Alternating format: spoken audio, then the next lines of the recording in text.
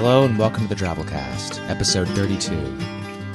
The Drabblecast is a weekly flash fiction podcast magazine that features strange stories by strange authors for strange listeners, such as yourself. I'm your host, Norm Sherman.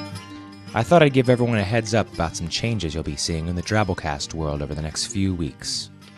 One, we'll be starting our own forum on the website soon, where our listeners can discuss stories, exchange ideas, throw out suggestions, and make fun of each other's moms. I'm looking forward to seeing our listeners connect with each other, and to connect with you guys myself. There'll be a place for story discussion, a place where writers can chat, a place where listeners can contribute cool things like fan art and so forth, and a place where we can conduct our various ridiculous contests and competitions. Second, we'll soon be adding a PayPal donation option. A lot of people have asked us, why don't we have one already? And I've just responded, because I didn't think we were quite ready yet. If you've listened to us from the beginning, you've been witness to a great deal of evolution in production quality, story quality, general quality of everything. That's usually the way podcasts go, and I appreciate you sticking with us through our growing pains. One big step that took us to the next level was paying our authors. We get a ton of submissions now, and it lets us be much more picky. Unfortunately, the pickier we get, the more expensive it gets for us. We're going to put up a donation option, hoping that a few of you listeners will help a brother out. I think we're at that stage now. We've effectively found our groove, and with a little listener support here and there, I think we'll be all right. Our mission statement hasn't changed, though, and it never will. There are millions of writers out there, millions of great ideas, and we don't care about your publishing credits or the books you've sold. We just want great, weird, funny, disturbing, or thought-provoking stories that we can chuck out to our listeners in their 15-minute drive to work. I love flash fiction. I mean, deep character development is great, and so are big, arching plot lines, but I don't know, maybe it's my adult-onset ADHD. Short stories are where it's at. And speaking of which, we have a great thought-provoking yarn for you folks this week. It's called The Warden's Last Day by Andon Sharp. Andon writes stories in the basement of his Seattle house, where he fantasizes about seeing the sun one day if it ever stops raining. The inspiration for Warden's Last Day came from an experience in the mid-1990s when he came to know several activists for democracy in Yugoslavia. During the Balkans War, Yugoslavia came apart, and thousands, perhaps tens of thousands of people were murdered by war criminals. Some of those criminals are still at large. So, without further ado, The Warden's Last Day by Andon Sharp.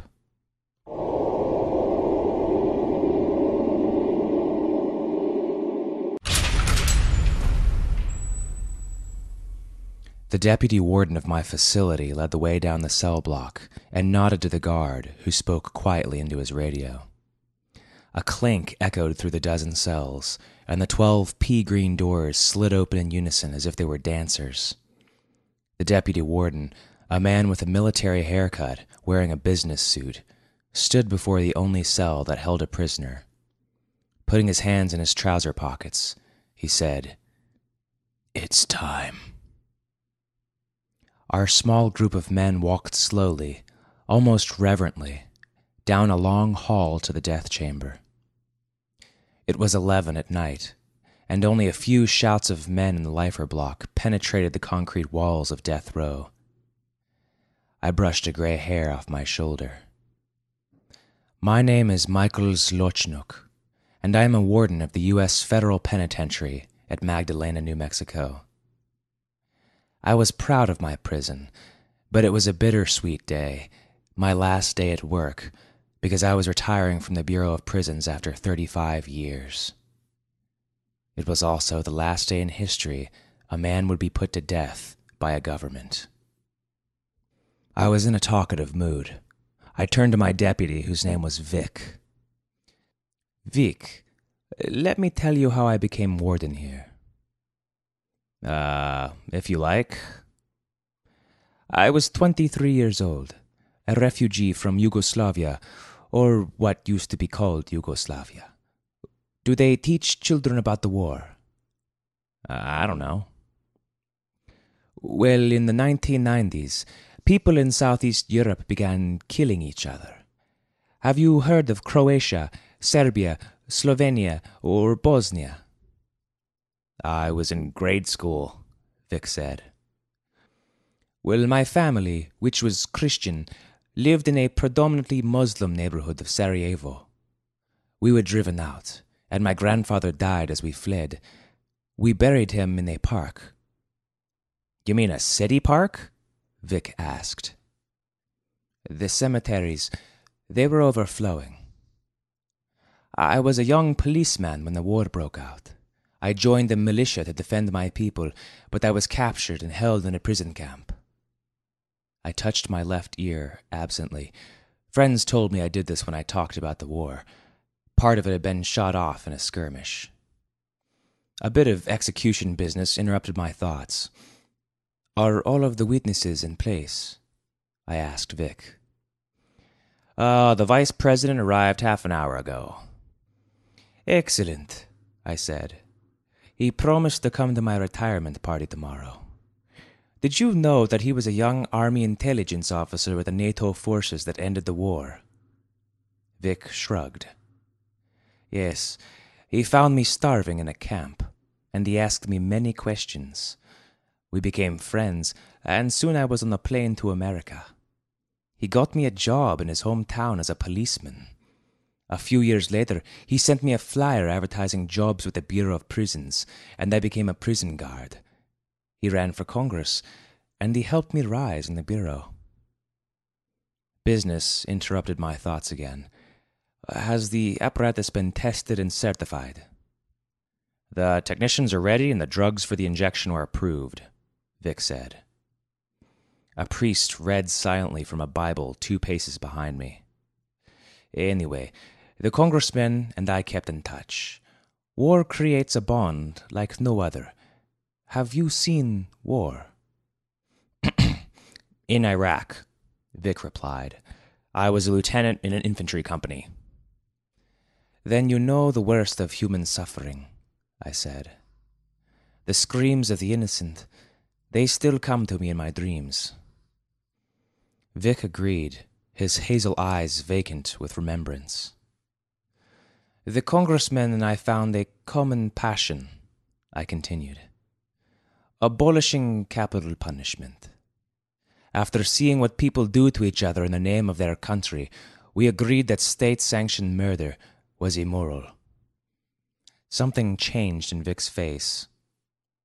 It seems you had a more compelling reason than moral outrage to be rid of the death penalty, he said. I glanced at him, his face stony and grim. We were nearly halfway to the place of execution. So you believe the lies told about me too? They are irrelevant now, I said, waving my hand. Let me finish my story. The death penalty issue was settled after the Gardner case. I knew him and witnessed his execution, and like everyone else, I didn't believe his plea of innocence. Well, until the DNA evidence came out, Vic said. Yes. When it proved conclusively months after his death that he was innocent of all the Red River killings, the country turned against capital punishment. The congressman, now a senator, led the effort to abolish executions. I testified at his hearings. I visited every congressman and senator. The president signed the bill weeks later. Everyone said my story was the most persuasive. With the stroke of a pen, the last country on earth that executed men and women banned it. Everything happened so amazingly fast. And today is the last day executions are legal in the U.S., Vic said. And there is only one prisoner left. You. For a short time, I said. I have friends. The guard in our party, a husky black man, spoke again into his radio, and a door opened at the end of the long hall. Another guard stepped out and took a position in the middle of the hall, like a large stone dropped in a stream, forcing water to one side. The only exit from the hall was through the door. Vic stopped our journey and took a deep breath. You failed, he said to me. Failed? Failed at what? I responded. I think you'd better revise your thinking about failure, Vic. Anyone with eyes can see that I am a successful man. I'm head of a large, well-managed institution, at least until my retirement is official at midnight. And I had a hand in ending one of the most difficult controversies facing our country. I can rest easy. Your plan failed. You hoped to escape, but your luck ran out, Vic said, gesturing for me to continue through the door. You're speaking in non sequiturs. We entered a room with no furniture and a single weak bulb in the ceiling. Light from the room beyond slipped underneath its door. The guard spoke into his radio, and he listened. They need a few more minutes, he said to my deputy. Vic sighed. Tell me about Istok Bridge in Yugoslavia. Tell me about October 15th, 1993. Humph. I will not discuss lies. It was a Friday morning, Vic said. A relief convoy with food approached Istok Bridge. The militia, known as Vojskanad Osveta, the Army of Vengeance, held the bridge and promised safe passage. They carried nothing of the sort. When the convoy reached the bridge, it was stopped. We heard weapons being cocked. A young Muslim woman, sent from a refugee camp to meet the convoy, hid in some brush. Do not mention that senile old bitch. She heard a man addressed by the militiamen as Colonel give the order to open fire. This conversation is pointless. She said part of the colonel's left ear was missing. I touched my ear. The terrorists had wiped out one of our units the day before. The enemy was smuggling weapons hidden in food convoys. 63 aid workers died outright. The wounded were murdered. 110 died in all. Among them were Americans from an aid society run by a church. Everything is a lie. That old woman, she was 80 years old at the trial. The lies were fed by her dirty heathens. You knew that someday you would be caught and tried for war crimes, Vic said. The Gardner case was your opportunity to escape death and keep your career. Banning executions was kind of insurance, and you nearly succeeded. It doesn't matter anyway. The vice president knows the injustice that's being done to me. The trial was illegal. It was rushed. The old woman only came forward a few months ago when she saw her revenge against my people slipping away. The vice president understands. He'll stop this insanity. Without me, he would never have the public recognition that put him in power. He owes me. I was triumphant. I held the trump card, a friend in power. A moment later, the door to the next room opened, and the brilliance blinded me. When my eyes adjusted, I saw a table, a telephone on a wall, and a large piece of glass on the opposite wall. It was a one-way mirror. The witnesses were behind it. A digital clock read 11:47. He's cutting things close. Vic and the 2 guards followed, as did the priest whose black robes of the Serbian Orthodox Church rustled over the floor. A man in a surgical mask approached me. "Please lie down," he said. I hesitated, and the guards led me to a table with straps for my arms and legs. I didn't resist, because I believed it would all end well. Why play games? The guard strapped me down, and there was a knock on the door. It was the Vice President of the United States. "Oh, my friend, my dear friend, I knew you would come," I said, relieved. "You certainly waited until the last minute." "Hello, Mike," he said. "Tomorrow we will drink the whiskey you enjoy so much." "I'm afraid not," he said. "What?" "We have a deadline." He looked down on me with his classic, knowing smile, the one that had intimidated so many informants in Yugoslavia. "We have to execute you before midnight. It's the law." "But you helped me escape the war." I did indeed. I had to watch you. I learned what happened at Istok Bridge, and I took a statement from the witness who identified you. But she disappeared into the chaos of the war. I took a chance that I might find her again. What better way to keep you close than to make you depend on me? But we worked together to outlaw executions. I repaid your kindness. You did, and I thank you. I admit I was worried about the prospect that you would get away with your crime because of the new law. The clock was my enemy, as well as you. Then an old contact I had in Sarajevo emailed me about an elderly woman who told him about a man missing part of his ear. My patience was rewarded. But it was war. And this is justice. Goodbye, Colonel Zlocinac. I'm sorry you'll miss your retirement party. And your retirement. The vice president addressed Vic. Please proceed, he said. The president has denied clemency. My eyes closed in disbelief.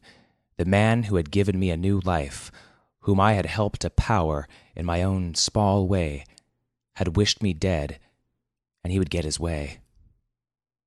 I opened my eyes, and the clock read 11:56. Then I felt a prick in my arm.